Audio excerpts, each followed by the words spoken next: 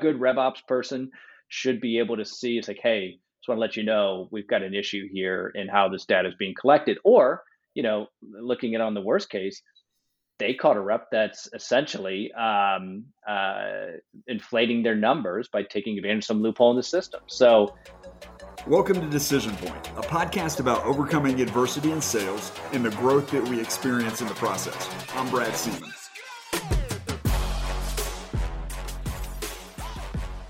On today's episode of Decision Point, joining Brad will be Callan Harrington. Callan is the CEO of Flashgrowth. Flashgrowth is a consulting and fractional executive company that helps startups and scale-ups achieve sustainable growth from seed to exit. For more information on Flashgrowth, head on over to flashgrowth.com.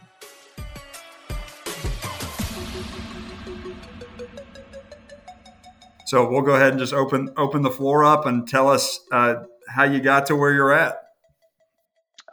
Yeah, absolutely. So I started out my career at Northwestern Mutual, and a lot of people did. They went through their internship program, and I think I told people for years I was a financial advisor, but the reality was, I was selling insurance, and I learned a ton. I think kind of the first thing that hit me there was just this whole idea of the fact that sales as a career. I just didn't see it a lot growing up.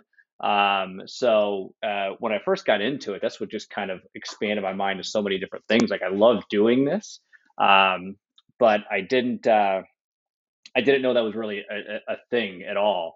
And pretty quickly after getting into that and realizing all that, I love the company. The sales training, it gets rated as one of the top year after year, and for good reasons. Phenomenal sales training. But I had this itch to try to do this a different way. So I left, started my own agency and selling over a digital fashion. So as opposed to doing business to consumer and more of a field sales model, I was doing business to consumer and an inside sales model. This was really early into that. Working digital leads, which was the antithesis of everything that we were taught at the previous company. So can you talk a little bit about the you mentioned that it was a great training program. What was it that made it so great? I mean, everything from the mindset. What they did a great job of was really helping you understand the numbers as a salesperson. And I still, and it's funny, most of these still hold up, right? 10-3-1. I needed to get 10 referrals, and 3 were going to meet with me. I'd close 1, and I would close 1.33 over 3 years. It's ridiculous. I still remember these numbers like the back of my hand. And just like what that would look at, like how many you've got to do 40 calls a day, 2 qualified prospects in order to set 15 meetings in a week. And I just remember these over and over and over again. So many of these things were drilled into my mind. And I thought, this would change dramatically when I got to, doing B2B SaaS enterprise and, working very large deals. By and large, 80% of what I was taught at Northwestern Mutual still held up in any of the other sales roles that I did. So I just learned an absolute ton there. Now, I feel like the numbers are under attack. I mean, at least on LinkedIn, I do feel like there's a push towards like not trying to focus on the numbers. What do you think about that? Well, I think there's 2 parts of it, right? I think there's an attack on holding reps accountable to activity. And there's an attack on, it just gets into kind of the whole personalization versus, playing the numbers game and going after as many as you can in order to get it. There is no right answer, in my opinion. And I think it's so dependent on, and I hate to give an it depends type of answer, but it really matters. If you've got a hyper-focused market, it's going to be hard you can only put up so many numbers, right? And those are usually going to be really specialized or really high ticket sale. And it is going to have to be more, I think of, in that world, I think of more of your traditional advertising agency, right? It's so relationship based. But if I'm looking at, selling a particular product to SMB, you're going to have to put up mass numbers. There's just no 2 ways around it. So the numbers to me are always going to be critical, because it's not even so much just the volume numbers. It's going to be your conversion rates and which parts are breaking down as part of that sales cycle. Well, sorry, I didn't mean to so I got us a little derailed, but you hit that. I thought if I come back to it later, it might be harder to talk about. So you had this great training experience. You move into another career. So you're out selling B2B. And then at some point, look, I think we talked about this like a week or so ago. At some point, you start your own business, right? Yeah, so I was I was at a company called the Shipyard, and we within there we formed this SaaS company, and Shipyard was an advertising agency, still around. It's a great company, and we formed a company called Smart Harbor, and we did this. It was originally an enterprise account that we worked in the insurance space. We worked with a very large insurance carrier, and we created a SaaS product for their individual insurance agencies out in the field, and we started getting some real traction on that. So what we did is we spun Smart Harbor out there. Myself and a couple others were the co-founders on that end. So we had this base of agencies in which to grow with, and a couple customer success people, and then yeah, we scaled that and sold that to a private equity company. Well, awesome. Um, and then from there, how do you get into what you're doing today with Flash Growth? Yeah, so Flash Growth, we're a consulting and fractional executive company. Yeah, it's interesting because, and I've said this, and I almost hate saying it, but I wasn't planning to get into a services business whatsoever. I wasn't planning. My goal was to do exactly what we did at Shipyard and use a services based business, a very high cash flow business, to invest in a SaaS company or an insure tech. Um, and I knew I could get a couple of or at least I had confidence. I'll put it like that. I actually quit without having anything. I needed to just straight up push myself into the deep end and see if I could swim. I knew I had to do that because I was so terrible at trying to build a business on the side. And I know it works for so many people, but I am not one of those people. But I was confident I could get a couple, probably overconfident, that I could get a couple consulting agreements to start to build that cash flow, and then build a SaaS or an insure tech model, because that's largely my career I've been in.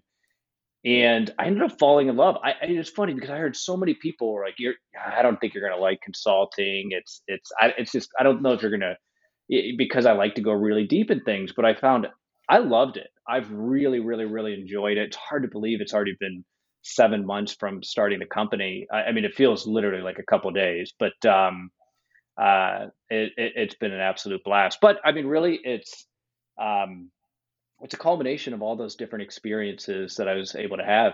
I say it all the time. You learn so much from. I'm going to learn 100 times more from doing something wrong than from doing something right. And you're going to do a lot wrong in a startup over and over and over and over again. So you just hope to do. You hope to learn from some of those mistakes in each one, and then as a culmination of it, being able to start Flash Growth. I think when starting to work with some of these companies, I can see some of those areas where it's just more clear in building that process around how do we go about doing those to help them make less mistakes, and really more importantly to just not drop the ball in some areas that are pretty common. Now, I know that you're kind of early into the Flash Growth, kind of in the first year, but what are you seeing as the first mistakes that you're seeing your clients make, or or a common mistake that you're seeing clients make around sales, or misconceptions, Yeah. however you want to think about it? Yeah, absolutely. So my primary target is, or I should say, my primary client, or my ideal customer profile is an early stage venture backed company. So typically that's going to fall late seed, Series A. So somebody that has product market fit, and is now looking to scale that.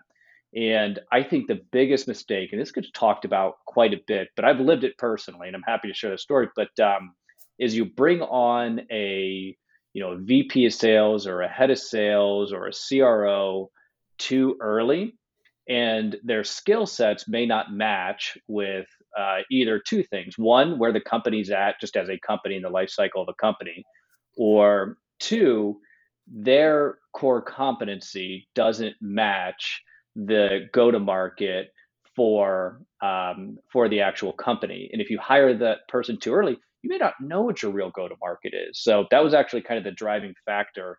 I didn't do that on purpose. It just made a lot of sense, where fractional can make a ton of sense until you really have that all fleshed out. So getting the ability to have that experienced person flesh that out for the company itself, and then helping them put the right person in there that matches the skill set of the go-to-market that's being executed. Talk a little bit about what, when you think about CROs, or you think about vice president sales, what are the different kinds? And then which kind do you need for what type of company? I don't know if we've got enough time to go through all of them, but Pick a couple. but what do you think? So let's start with CRO, right? And CRO, it's a tough one because CRO can be kind of a catch-all, right? It could be somebody that was a good sales leader and just handles sales, and it's just that's a natural because chief sales officer really doesn't get used, and CRO is really just it's a more clean title, right? And it sounds more prestigious, but the reality is what they're actually doing could mean a couple of different things.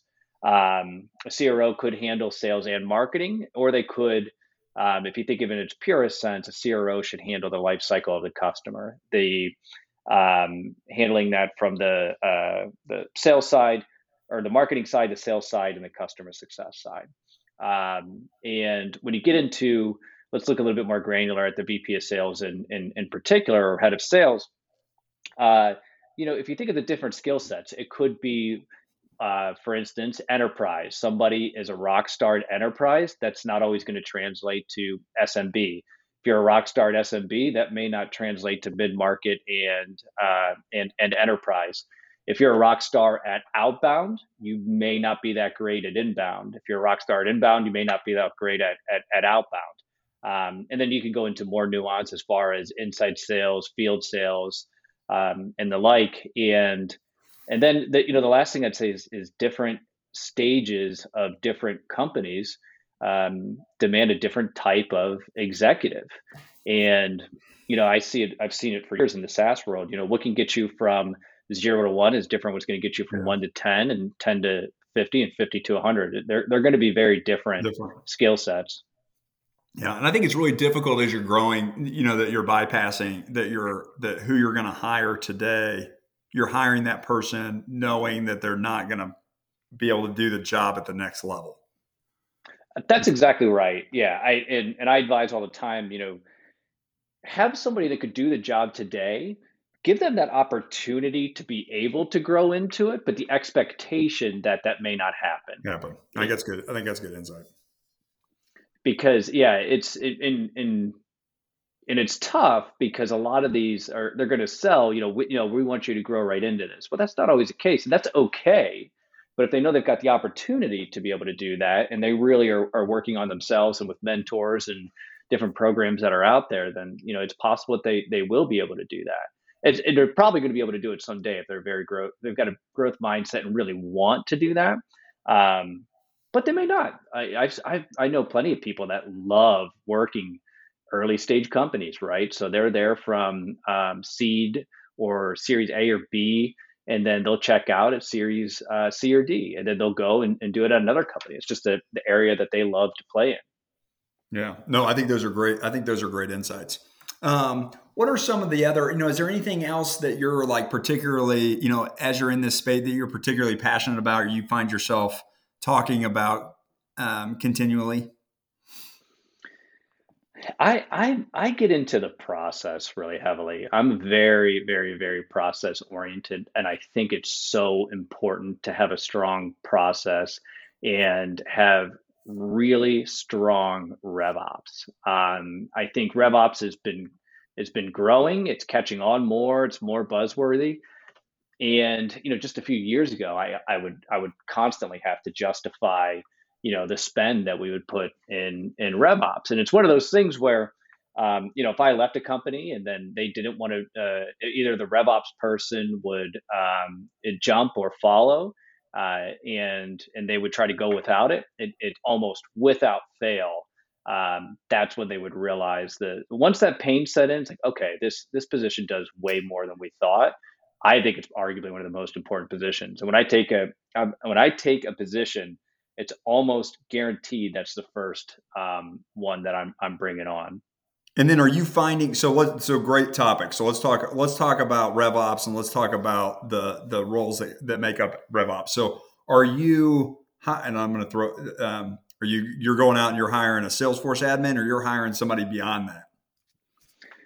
In a perfect world, that you kind of look at it in two ways, right?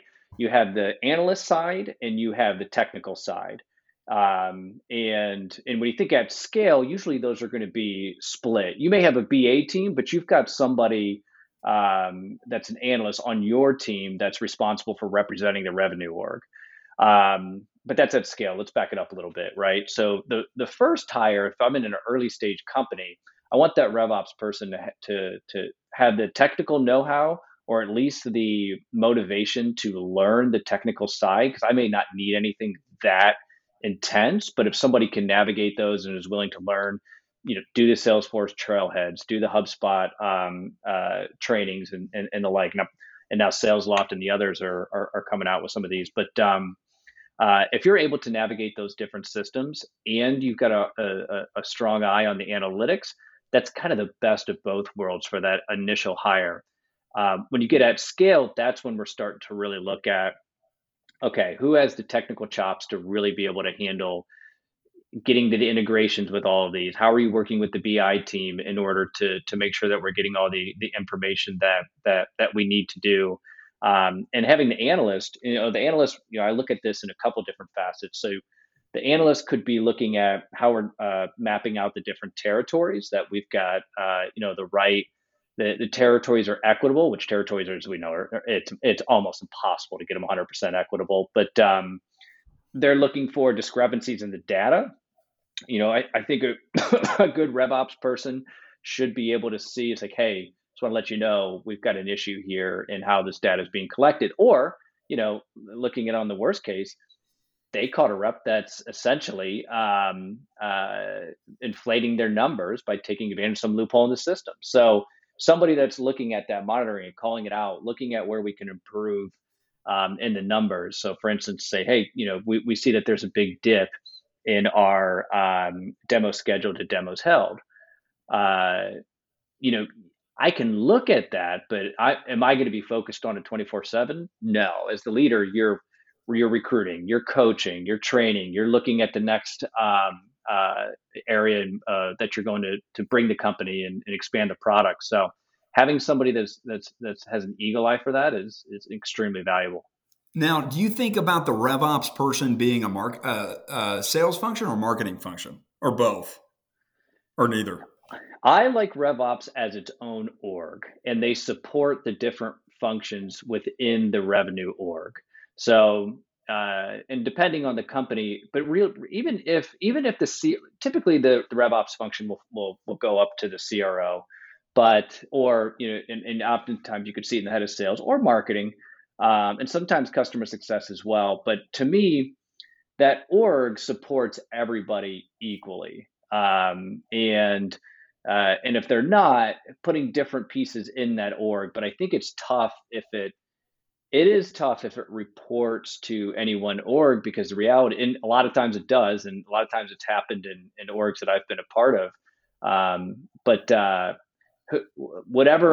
however that executive is compensated, you can almost guarantee that RevOps team is going to be getting more attention on their projects. It almost always happens. How are RevOps, when you get to a spot, you have a RevOps team, how are they typically compensated? I would say okay. No, go ahead. Yeah, I would say what's typical is they're compensated just a base salary and whatever, some sort of bonus off of hitting certain metrics. Where I think it should be going is, I don't think that you're going to see it. I don't know that it makes sense to do what's traditional, for a sales executive at 50/50, 50% base, 50% variable. which that's leaning more towards 60/40, which I think is smart. Um, and But I think it shouldn't be, 90/10. I think it should be something more, 70/30, 80/20, based off of the team hitting their goals. They should be aligned with the team, the company, with and the their team's goals. numbers. Yeah. Yeah. Now I know you're seeing a lot of these kind of RevOps service businesses kind of prop up. What do you Mhm. think about those? And are there any RevOps kind of or service businesses that you've worked with or know of that you think do good work? I've never worked with them. Candidly, we at Flash Growth are getting into this business in particular because I think it's a I here's the deal. Especially for an early stage company, if you're going to go out, I mean, just look at the cost. One Salesforce admins. Let's use Salesforce as an easy example. A Salesforce admin is going to cost you at least 100,000. And let's say you get somebody less than 100,000, right? It's not saying it's not possible. It's totally possible. How long are they going to be with you for before that they go jump? Probably not that long. You're going to have to bump their comp up. Now, don't get me wrong. There's all sorts of other things. They may love the culture. They may love the people. They could have equity within the company. It could be so many different things that can keep them there, which is an entirely different topic. But you're not going to keep if you're looking at apples to apples. Somebody else will pay them that amount of money, especially right now in this market. So you're paying at least 100,000 for that. And if you're an early company, that's a big investment to make. And it's not to say that it won't be valuable, but you don't necessarily know. So I love the RevOps as a service. That's not again that's I wouldn't say that's going to be a core part of our offering, but it does align pretty well with the fractional executive model that we do. Yeah. No, for sure. It's hard to run a sales organization without having everything wired up. That's With all the exactly with all right. the technology, not having all the reporting, going into one dashboard or one view. It's super difficult. All right, you got me on. You're going to get me on a different topic here, but it's just kind of a good opening for it. So it's to me, it's so important for two reasons. One, I think so often in orgs, people will put pressure onto the salesperson or the sales leader to not only be a good recruiter, developer, have an eye for the market to give good feedback to product and everything else, but they also want them to be the RevOps person themselves. They think that should be on the manager to manage all of the different pieces in that. And in an early stage, sure, but then again, this gets back to you shouldn't have a head of sales at too early of a stage. Um, and and one of the big things is having the forecasting in the financial modeling on the shoulders of the sales executive. Um, that I think is a really big one. I think that the executive, if you think of like what makes a great CRO, what makes a great VP of sales, it is the ability to be able to say what do we need in order to capture this market. I think that whether that comes from the financial department or whatever that may be, giving them kind of that extra support and help around that so they can focus more on what they do best, right? That's something I think I'm pretty passionate about. Yeah, awesome. No, I think that's great, and I think it's a real. I mean, I think you're just going to continue to see RevOps as a service in organizations get bigger and bigger. I mean, there's just so many tools and so many insights that can be drawn from being able to get access to the data and get it in a way you can view it and make sense of it. Yeah, I totally agree. Totally agree. Um, all right. Well, awesome. Well, Callan, this was a great 30 minutes. Is there anything you really wanted me to ask you that I just totally whiffed on? No, I don't think so. I think I love the questions that you did ask. I think you're hitting on, these are some of the biggest topics that are out there right now. I think some of the ones that are going to be interesting that I don't have necessarily a good pulse on that I'm curious about is quota versus no quota within sales reps. But it'll be cool to see where these things all play out, but it's fun to be a part of.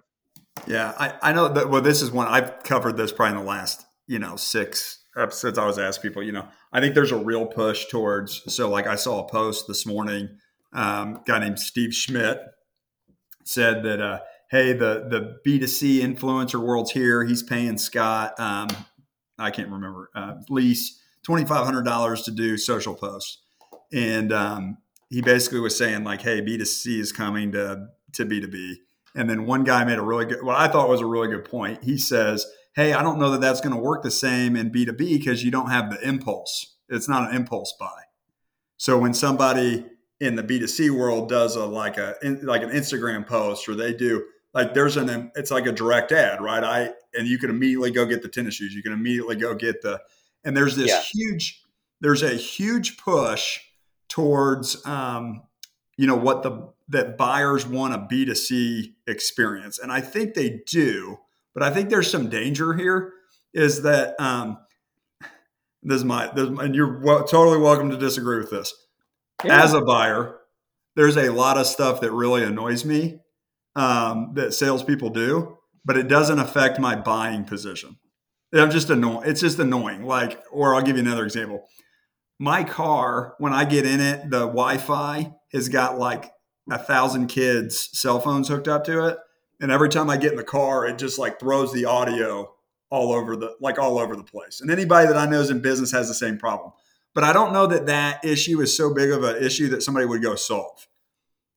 So you can be annoyed with something and not have it be a bit and I think the point of that story is when it comes to buyers, just because a buyer, I think you do need to pay attention to what buyers like. But you also have to pay attention to the environment. And I just don't, though there are some things in the B2C that are going to come to B2B, I just don't think we're going to see $1 million purchases made with one click, Netflix purchase buys. I mean, I don't see it, but I'm open. I don't disagree. Here's the things that I think it does do. So this could easily dovetail into the whole product-led growth movement, right? And product-led growth, and so many people pumped it up as like, if we do product-led growth and VCs are pumping and everything else, and then you go to try it, and that so depends on your industry to be able to do that in B2B. If you're selling to more kind of legacy industries and you're trying to get people to go on and self-checkout and onboard themselves, that is so hard to do, and it almost falls right on its head almost every time. Not to say all cases, but many. So I only say that from the standpoint of where some B2C aspects will, right? But it's not like anything. Putting out content isn't anything new, and influencers will have to remain, if they don't back the right products and those products don't consistently result in a successful outcome, then they're damaging their brand, right? Correct.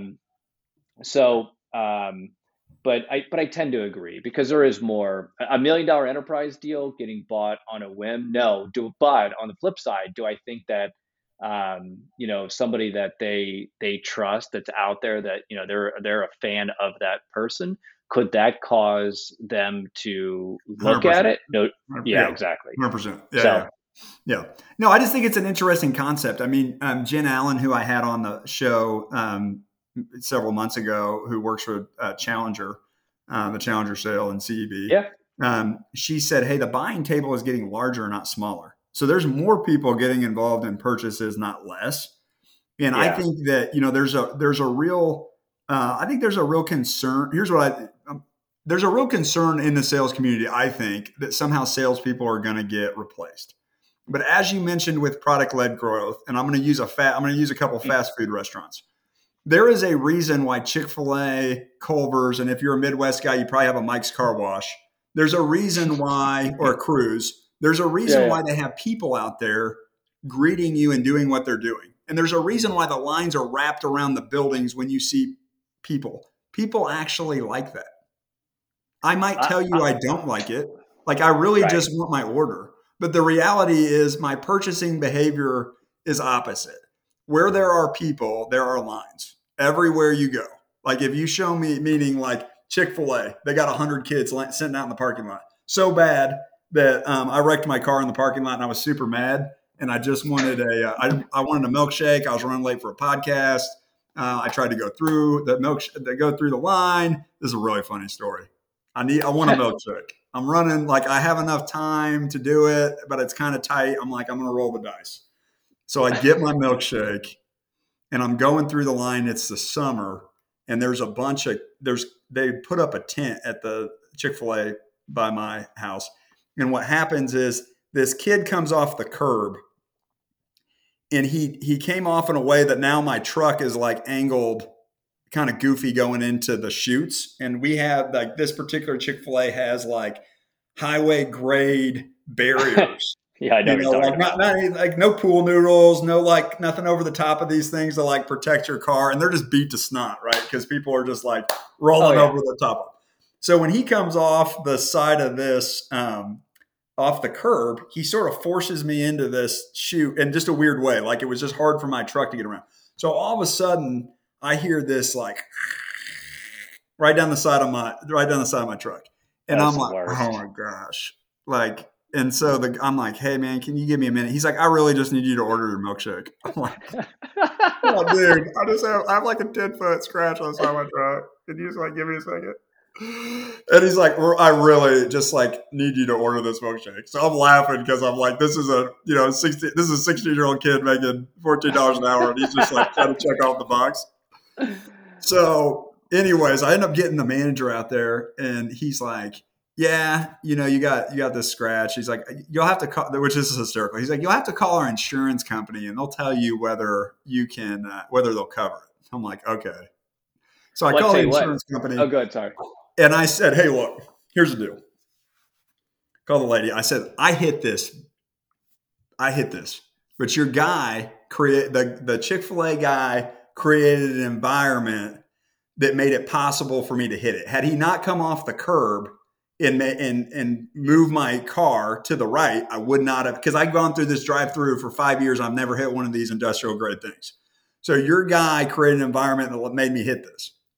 So she's like, yeah, I got you. Okay, we'll review the tape. So she calls me back like 4 days later. I didn't get it. And she leaves on the voice message, hey, we reviewed the tape. You hit it. We're not going to cover it. I'm like, I know. That's what I said. So I called back. Nobody ever answered my phone. What I really wanted is I just wanted free milkshakes. Like I didn't really care about the scratch as much as I just wanted some coupons.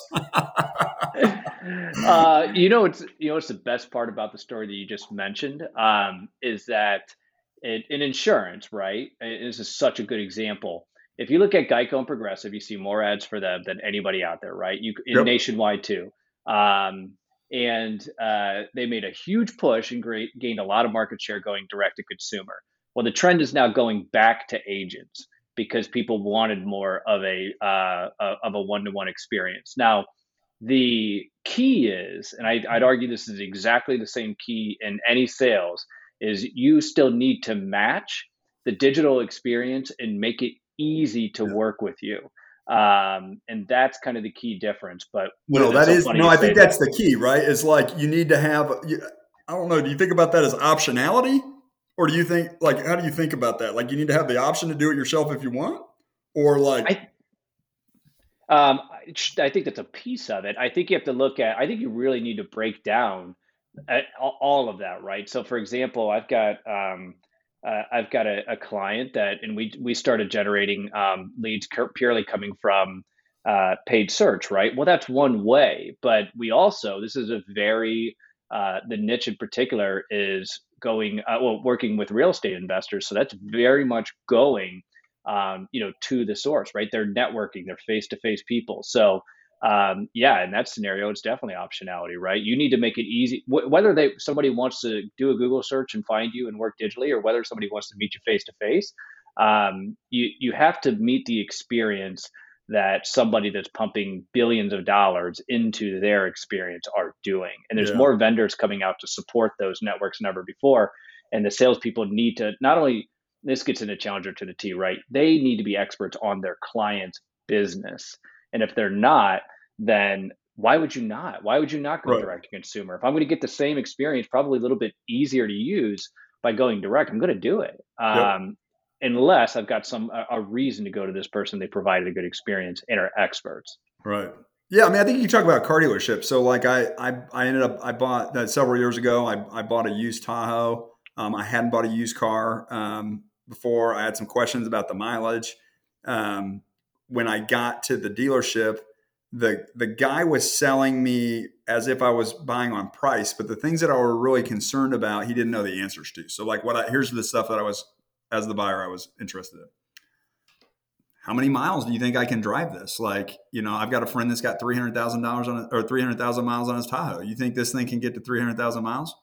He's like, I don't know. It's got 96,000 on it. I'm like, I know. That's why I'm asking this question. Like it was just the stuff that the stuff that I was trying to get from him. Like it wouldn't have been hard for him to know his product, right? Totally. And Totally. just not knowing the product and not trying to really understand what it was that I was concerned about. But no, but I think that's a great insight that you've got to match the experience. It's definitely an interesting. Selling is different in ways than it's ever been before. It's also the same in ways that it's ever been. Some of the things are consistent.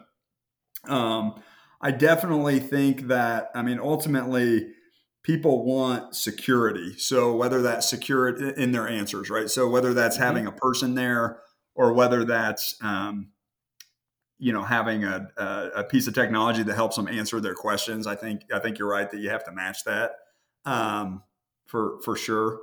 So anyways, those are great topics. It's super, super interesting. I just have really been scratching my head on how fascinating I think it is that like Chick-fil-A, Culver's, Mike's Car Wash, the three things they all have in common is they got people standing in the parking lot and they got lines wrapped around the buildings. I, it's so true. I think you're seeing this. I think there was this huge push, and my guess is this tide will change some point. In the early stages in the insurance space, everyone thought you got to go direct to consumer. You can't compete. You got to cut out the agent, and we were actually, we were on the agent side. Now I've worked for companies that purely supported the direct to consumer channel. But the agent, people want that advice. They want to trust somebody.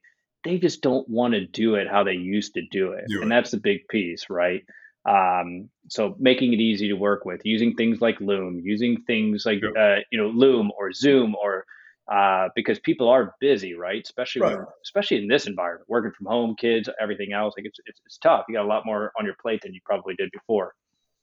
I think what you get into here is like when I think about the fast food. I'm going to think about these. I think you just have to be real. Here's where I'm going with this. I think you have to be really careful listening to what people say Agreed.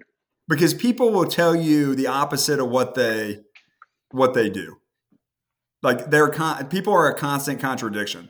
So I think when I listen to people on the internet really talk about like, hey, we need to make we need to make our software purchasing just like Netflix, and we need to remove the salesperson. Okay, people might say that, but is that really like I would like to go to Chick-fil-A and not see a person, but why do I keep going through the drive-through?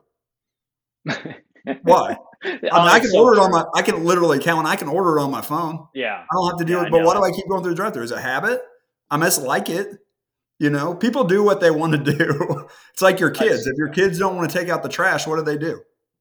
Yeah, and for sure. And the thing that I'd say is, and it's not that product led growth. I'm going back to that because that's really a It's all big the term, same right? thing, But right? I mean, it's similar. It's all similar. the it, not that I don't think that it has a place, and I do think that if you're going to be a well-rounded sales leader or chief revenue officer, you better understand it, and you should test to see how it can work. But I agree with you wholeheartedly in that where I don't believe at all that we're in this stage where it's you have to do product-led growth, or your company's not worth anything. And I think that's the message that's being stated. But if you look at the companies that are getting acquired, um, they're not all product-led growth companies, that is for sure. And most of the big sales are coming in really traditional enterprise sales. It's no different. The only thing that's different is what we don't know, or is business travel going to be the same as what it was? That's the only thing that we don't Right. know that's changed in enterprise sales, period. Right. I think the other big mistake people make, just in general from observation, is that it's particularly for guys. And I'm going to use an example. Most women, like most guys, if you ask them, like I'll hear the wife will come home and say, change the baby, get the milk. And the husband just says milk, milk, milk, milk, milk, like in his mind. He can't even remember what the other thing she asked him. All he remembers is like the one thing. So Yeah, yeah. he gets the milk. And she's like, did you change the baby? He's like, I didn't hear the baby. I just heard the milk part. So I think it's natural for us to have it's easy for us to focus on one thing. And we want to solve our problems by focusing on one thing. But the reality is, if you're going to build a sales organization or any business that has any value, there's either multiple products or there's multiple channels. And the same thing goes for a sales organization, is that though it's 100%. easy to focus on, one thing, and we like to think about focus as being a singular item, in order for something to succeed, you have to do multiple things. Like people who have real wealth have multiple, when you look at the Uh-huh. data, they have multiple streams of income. When you look at successful businesses, they have multiple streams of income. When you look at successful sales teams, they have multiple sources of income. They got multiple sources of lead gen. It's not a one focus. It's not a one thing. Right. No, I completely agree with that. And we see it all the time, right? And I've been guilty of being on the other side of that, where it's only cold calling. We're only doing cold calling. But if there's a storm and you can't cold call because no one's in the office, and we saw all this happen in the first stage of COVID, and then it went Totally. back to normal. But was I too reliant on it? Probably, and that's on me. That's on me for not diversifying what I'm doing. Is it all what at that company, was it always going to be the foundation? No doubt. But I needed to branch out and do other things to drive in business. So I've certainly been guilty of it. Yeah, well, it's easy I bring up the thing about being male because it's easy to focus. It's easy to focus on one thing, right? Oh yeah, well, I'm the worst for sure. So well, man, this was great. So I hope you guys enjoyed that. As always, if you want more information on the podcast, go to monsterconnect.com/podcast. You can get last year's episodes. You can get all the new episodes for this year. And as always, remember, don't let what you can't do interfere with what you can. Until next time.